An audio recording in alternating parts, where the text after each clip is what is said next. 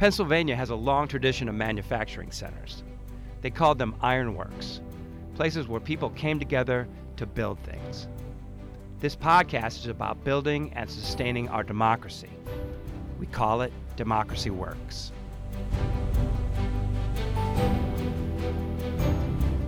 From the McCourtney Institute for Democracy at Penn State University, I'm Michael Berkman. And I'm Chris Beam, and this is Democracy Works. And Michael, we're going to talk today about polarization. Mm-hmm. And there is nobody, I don't think, who would dispute the idea that ours is a very polarized politics and culture. But it would be useful for us to just take a step back and talk about what does that mean? And what are the implications of that for democracy? So, Michael, what does it mean? What does polarization mean? Right. So this is a term we hear a lot about, and it's not always clear to me that it's being used quite properly. It's useful when thinking about polarization to kind of divide the political world into two distinct groups, and that is elites, elected officials, mm-hmm. and the public. And often polarization is used to apply to one, to apply to the other, to apply to both, and it's useful to kind of to sort that out a little bit. There's no doubt in this country that political elites have become highly polarized.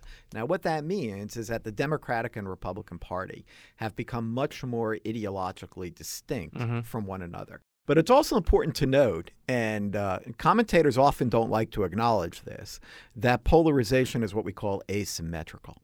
And what asymmetrical polarization refers to is that the fact that the Republican Party elites have become far more conservative over time than Democratic elites have become liberal mm-hmm, over time. Mm-hmm. The consequence of that is polarization. You have a situation where the parties are further apart than arguably any time before, maybe other than the Civil War, right. And that this has important consequences for our politics. Now, I distinguish between that and polarization in the public, which is a kind of different thing. And right. That is to say that the public is not really as polarized over issues as elites are, where a Democratic and Republican office holder have distinct views. But they have become very polarized affectively, which is to say that increasingly Democrats don't like Republicans, Republicans don't like Democrats, and this sort of tribalism mm-hmm. Has occurred.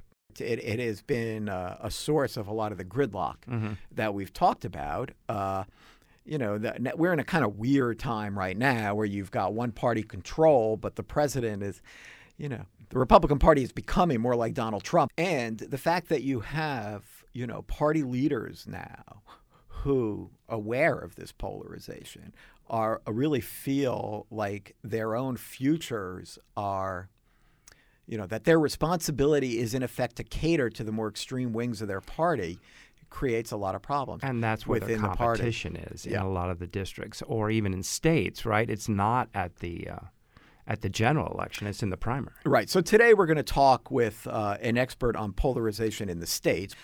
Boris is an assistant professor at the University of Houston. And, I think it's fair to say is the foremost scholar in the country on polarization in the states.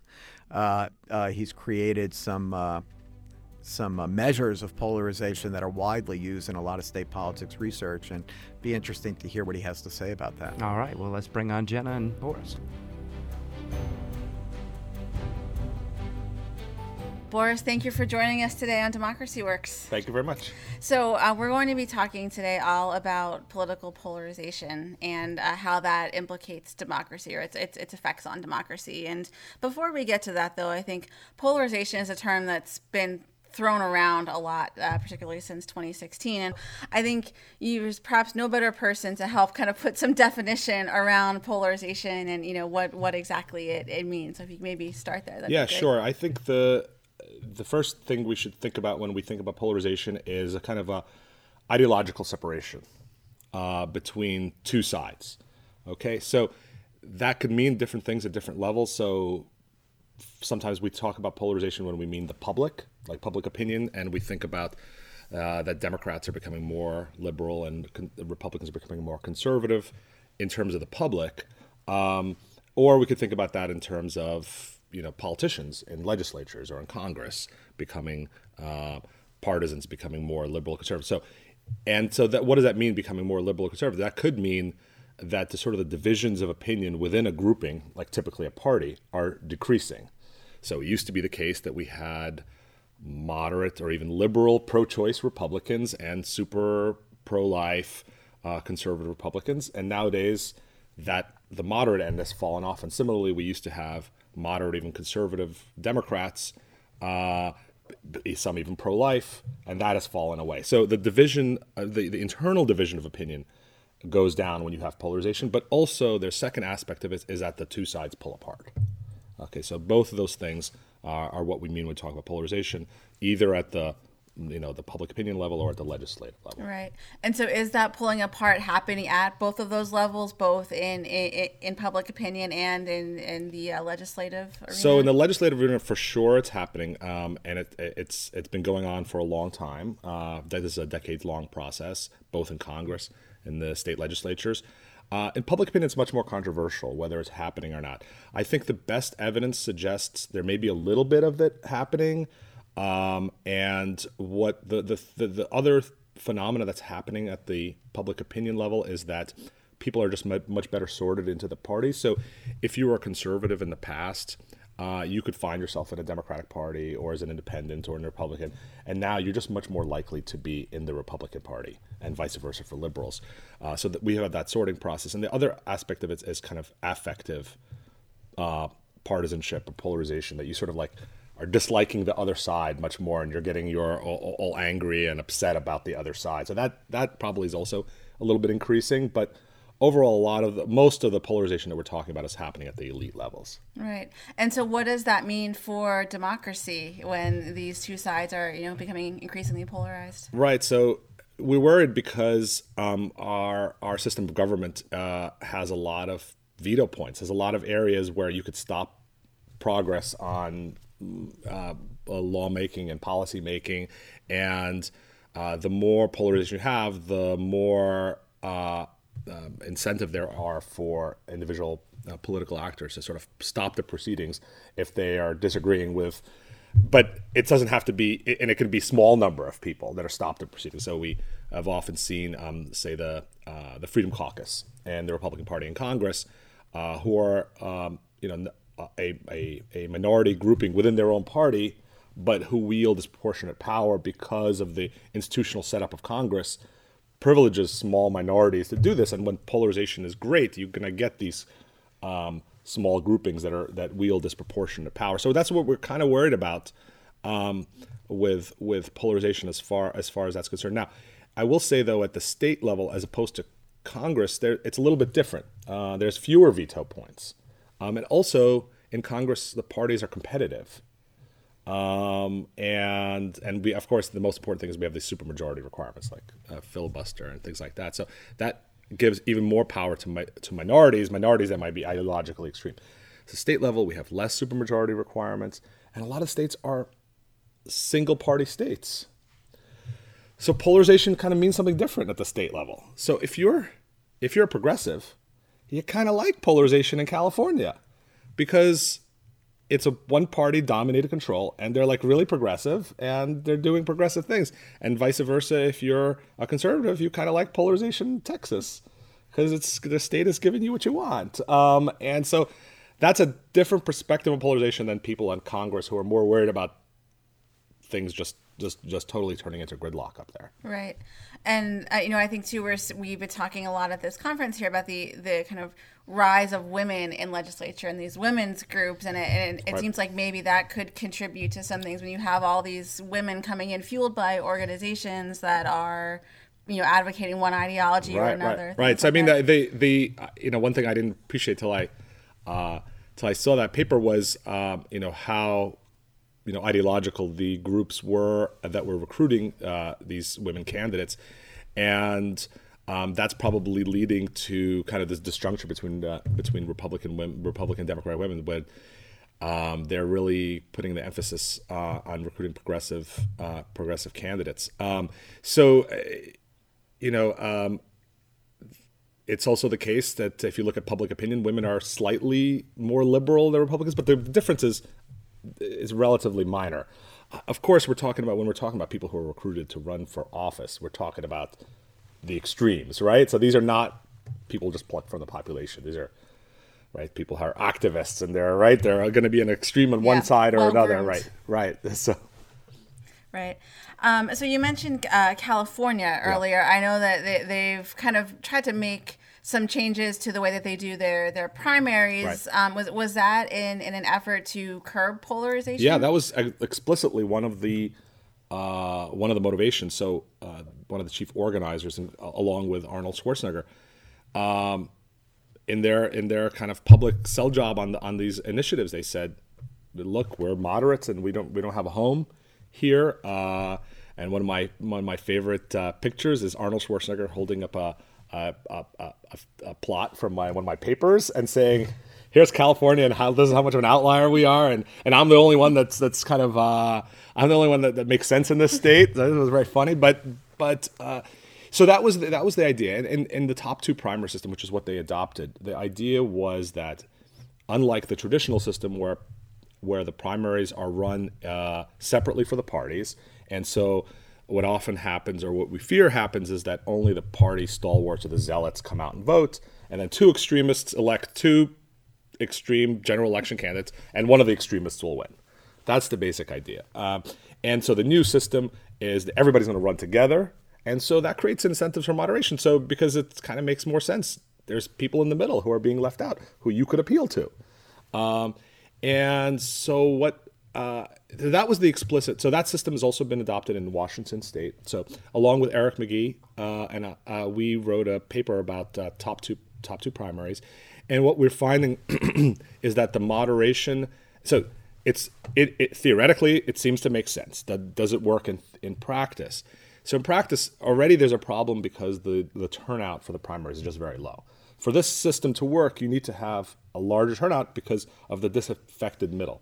The worry is that even in a system like this, that people who are motivated to turn out, especially for a more complicated system, are, again, the zealots.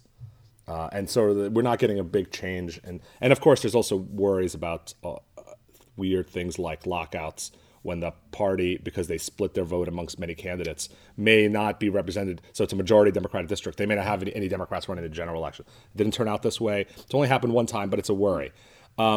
So the evidence appears to say that it worked, but only for California Democrats, but not for California Republicans, not for Washington Democrats or Republicans, and not for Congress. So that's a little bit kind of a weak evidence. It's still perhaps relatively early, and maybe candidates are not fully adapted to the system. So what the system should be doing is incentivizing moderate politicians.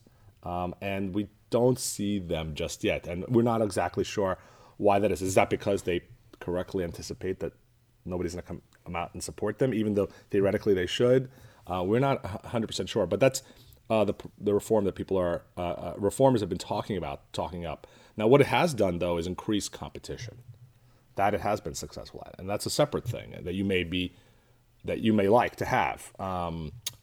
So in a majority Democratic district, the fall election is as an afterthought, and now we have an election between a more establishment Democrat and a more liberal Democrat. It's going to be a more competitive election. So that may be something that's important. Yeah, and it's interesting too to think about if there is kind of this push toward the middle with these top two primaries, but public opinion is becoming more polarized. How do those two things kind of jive together, if at all? Well, the problem is that one of the things that leads people to turn out at the polls, especially at the primary stage, is strength of ideological feeling. There's just very few raging moderates out there, so that's a real eternal problem for these kind of systems. Yeah. So I think overall we know that there are big macro movements in public opinion, and these macro movements typically are thermostatic in the sense that there's a Republican president for a long time, typically, or a Republican Congress. Typically, people start turning away from whoever's in power, and ideologically sort of drifting a little bit to the other side. You saw that with Obama. But overall, I think the big picture is that public opinion is more moderate than elite opinion, also than activists or politicians. The public is in the middle, and it's much more unimodal, which means one big hump, moderate hump in the middle, and the politicians and the activists are in the extremes. And so the thing is, though, that a lot of people are in the middle, may not turn out to vote, may not follow political news. They're sort of, a lot of people just are sort of out of the political conversation. The people who are hobbyists, the people who are amateur politicos, following the news, are much more apt to be extreme. And as soon as you start reading, watching MSNBC or watching Fox News or reading the blogs, you're probably an extremist. You're probably not a centrist. But you don't follow political news, well, you're probably a centrist. Right. And so the other thing that kind of is tangled up in all this is gerrymandering, right? And so here in Pennsylvania, we got a new map a couple of months ago. There's some cases before the Supreme Court. Right. What effect does gerrymandering have on polarization or vice versa, I suppose? How are those? Well, the big picture, I think from political science research, is that gerrymandering probably has less influence on polarization than people expect. And the biggest evidence we have for that is the U.S. Senate, right? So senators are elected statewide. You can't gerrymander states, although they were created in the mid 1800s or whatever to be in a kind of a political way. But anyway, these days the state boundaries are fixed. You can't change them. But senators are becoming more polarized over time, and pretty much in a way that almost exactly mirrors U.S. House polarization. So that's our first data point that says, something else must be going on. Now, and the other aspect of gerrymandering is actually the correct strategy in gerrymandering is if you're the majority party, is to create a series of 60-40 districts. You do 60-40 because you want to spread your supporters around as much as possible and bottle up the opponents. So it's possible that it polarizes the minority party. But the majority party should be moderated to the extent of you can't go all out, hog wild, crazy, because you're not creating a 90-10 district, you're creating a 60-40 district. So there's always a danger. So even in the logic of, it's not creating a 100% that's kind of extremist pull. So I think overall, there's some concern that we can be opposed to gerrymandering for other reasons, because it's just, smells bad when politicians, choose their voters instead of the other way around. But I don't think polarization is the chief concern of the problem with gerrymandering. Right. And so what is the path forward here in thinking about it from a laboratories of democracy perspective, right? How can states ensure that the people who are in office are truly representative of the people living there? Right. I think the issue is that we don't fully understand what are all the causes of polarization. And some of them are things like increasing inequality, which is another paper I've been working on, that may have relatively little control over. And so there's polarization and then there's gridlock, okay? And the one leads to the other. And maybe about polarization, we're upset that the society is pulling apart and getting angry at each other and so forth. But at the lawmaking or policymaking aspect, that's the part we are concerned about is gridlock. So the thing that creates gridlock are institutions like supermajority requirements that make it that weaponize sort of polarization, right? So small ideological extreme groups can stop the whole proceedings and hold hostage the policymaking process. So maybe the alternative is that we can't maybe do anything about the causes, but we can do something about the effects. And so maybe we take away some of those supermajority institutions and allow sort of when you say let democracy work, one way of understanding that is elections have consequences. Let the majority party do what they will, which is great if you're in the majority party, not so great if you're in the minority party. I mean, that comes back to federalism, and are we okay with different states making different choices? And it always, unfortunately, people are hypocrites, and they're all cool with with federalism when they're in the majority, and they're totally not cool with it when they're in the minority, and that's where the federal government has to step in and change things, and so people rarely have kind of pure feelings about institutions like federalism, apart from the things that they care about. Therefore, whatever system leads to whatever result they want. Right. Yeah, and figuring out where that common ground is among everybody is like the ultimate challenge, right? Yeah. Great. And so I think the other thing that you've been looking at more recently are party switchers, right? Yeah. So people who've kind of gone from one party to the other. Right. What circumstances lead to that happening? Right. So party switches are interesting because it's kind of a dangerous move to switch parties. You just make lots and lots of enemies. And every story that you read about party switchers, the party switcher says something like, well, my old party was a big tent, and then they changed, and I could no longer recognize them, so I'm going to switch party. And then they interview somebody from their old party. It's like, we're going to get you.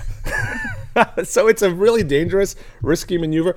But I think what it points out to is kind of the importance of ideology. So it's, as I said, it used to be that the parties were much more internally varied into who they contained. Obviously, when you have two parties, these are going to be big tent parties. But polarization means the parties are becoming more ideological. And what they're saying is right. They're sort of become out of step ideologically with their old parties. So liberal Republicans are more likely to switch. Conservative Democrats are more likely to switch. And if they're out of step with their district also, over time, districts change, and people have been there for a long time. They are sort of out of step with their districts, ideologically out of step. They're too conservative, or they're too liberal. And that's sort of the biggest thing. And so the party switching process is part of the process of how the parties are sorting out, right? So now the Republican Party is the conservative party, and the Democrat Party is the liberal party. That wasn't always the case. Right. One way that's been going on is people just retire or leave and don't run again, and then a new crop or the people are primaried. But this is another way that this is happening. Another way that's happening is I'm going to switch my party affiliation, and that's going to, and in my old party, they were forcing me to vote on things in a way I disagreed with, but now I can be my true self or something like that. And so that's kind of to me, that is an example of how important ideology is, kind of trumping party. People are willing to take this drastic step, which is potentially very politically dangerous, because they don't like what the old party was making them do. Sure. There's been some talk in kind of the pundit class, post-Donald Trump, that maybe we need to or should or might just blow up the entire parties as they exist now, and something completely different will kind of emerge from that. Do you have thoughts on that about? So I'm always like super skeptical of these, like we gotta blow everything up kind of things. I mean, I know pundits have a lot of space to fill and a lot of air to fill. So and there's an incentive for being more seeming more radical or whatever. But to my mind, what I'm interested, I mean, we have two. There's a reason we have two parties. It's our electoral system everything is set up to do two parties. So I'm really suspicious that a third party can emerge. But what I'm more interested in is our internal change within the parties. That's typically how we get change. And so the obvious question is the Republican Party going to transform into a more Trumpist direction? And I think the jury's still out on that. A lot of politicians who have been running explicitly as Trumpists at the state and local levels have not been doing that great. And a lot, what are the Trump? It's hard to tell, of course, with Trump because he's weird and all over the place, but it's what are his big issues, like trade, immigration, although immigration was a conservative concern before, but you just don't see a wholesale kind of abandonment of and a suspicion, some maybe of traditional positions like government institutions. Well, yeah, like there's always within the Republican Party suspicious of elite government institutions, but Trump, when he was campaigning, would say things that would occasionally sound progressive. Like my preferred healthcare system is the Scottish healthcare system. I think what he meant was the national healthcare system. But the parties at the state level and in Congress have basically been doing what they would have been doing had it not been for him. So I don't see evidence so far that the Republican Party, after Donald Trump, is going to move in significantly different directions. With Bernie Sanders, that's the other side of the coin. There, I do see a move, but in a more progressive direction. And you could see that by the presidential candidates, or the presumed presidential candidates for 2020. They're all tweeting support for Medicare for all and single payer. Whereas, if you think back to 2016, Hillary Clinton says, well, that's, it sounds good in theory, but practically we can't do it, or something like that. So the party's moving leftward, and I don't know if that's so much Bernie Sanders. I think it's just the party's moving leftward, and Bernie Sanders was a product of that rather than the cause of that. Sure. And so that to me, I'll buy that the parties are moving leftward in the Democratic Party case and rightward in the Republican Party case. But are they moving in the Trumpist way, off the axis, and doing something totally different? I don't see evidence for that yet. Perfect. Well, that is a great place to leave things. Yeah. So, Boris, thanks again for joining us today. Thank you so much for having me. All right, so some very interesting commentary on the idea of polarization within states. And I think that's really something that when you think about polarization, you think about Congress, right? And you think about gridlock and whatnot. But his argument that states are a different and perhaps even more positive manifestation of polarization is pretty interesting. Yes, it is. I mean, one thing that's one reason people study the states, beyond the fact that they're just important in the federal system — at one time they were the most important part of the federal system, arguably — is that they operate as they allow us to make comparisons. And, for example, to see what happens when you have a more polarized system in one state versus a less polarized system or another. Right. Part of what Boris was saying is that when you have political systems with unified control of government, then things happen. But with polarized parties, when you have systems of divided government where one controls one branch and one the other, and their inability to compromise with one another, then you tend to get this kind of nothing happens. Now I also think there's something else to polarization that hasn't really come up here, and that is that polarization, I think, is helping to erode trust over time.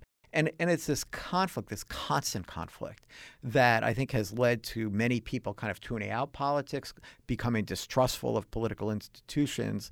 And so while there's a lot of reasons that trust has eroded in this country towards institutions, and it truly has, it also can't be lost that it parallels polarization of the party system. Mm-hmm.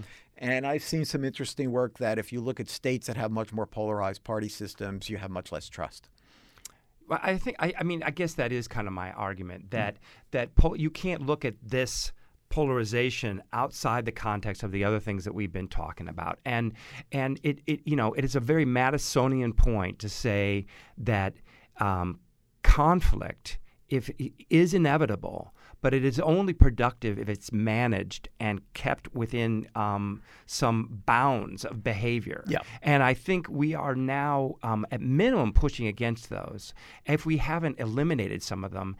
And actually, that's so I think all this emphasis, by the way, on conflict and not being able to get along actually hides a lot of what does go on in government institutions, which is a lot of work does get done. Yes. And below the surface, below the scenes, within committees, within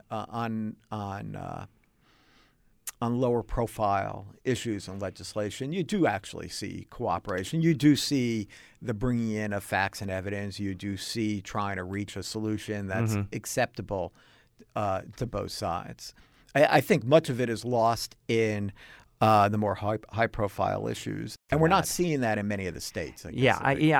All I would say is that as a society, we and certainly among political leaders, et cetera, we need to think about how we manage conflict. And because it's just human nature to be tribal. It's human nature to see the other as a threat.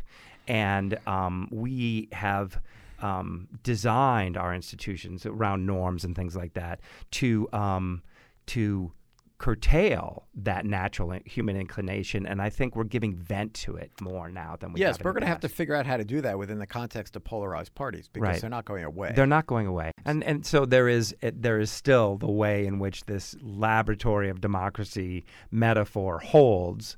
I think that's an interesting point, but we're going to save that for another podcast. No, I get it. No, but I'm just saying that your argument is that there are still kind of experiments going on that we can evaluate and that are important to how our politics moves forward. Yes, the states are very much experiments in democracy. I want to give a thanks to Tina Lacordo, who is kind of a guest intern. She's a WPSU intern, and she's helping us today. So I think we brought this ship into the port as well as possible, and I want to thank you all for listening. I'm Chris Beam. I'm Michael Berkman, and this has been the McCourtney Institute for Democracy's Democracy Works.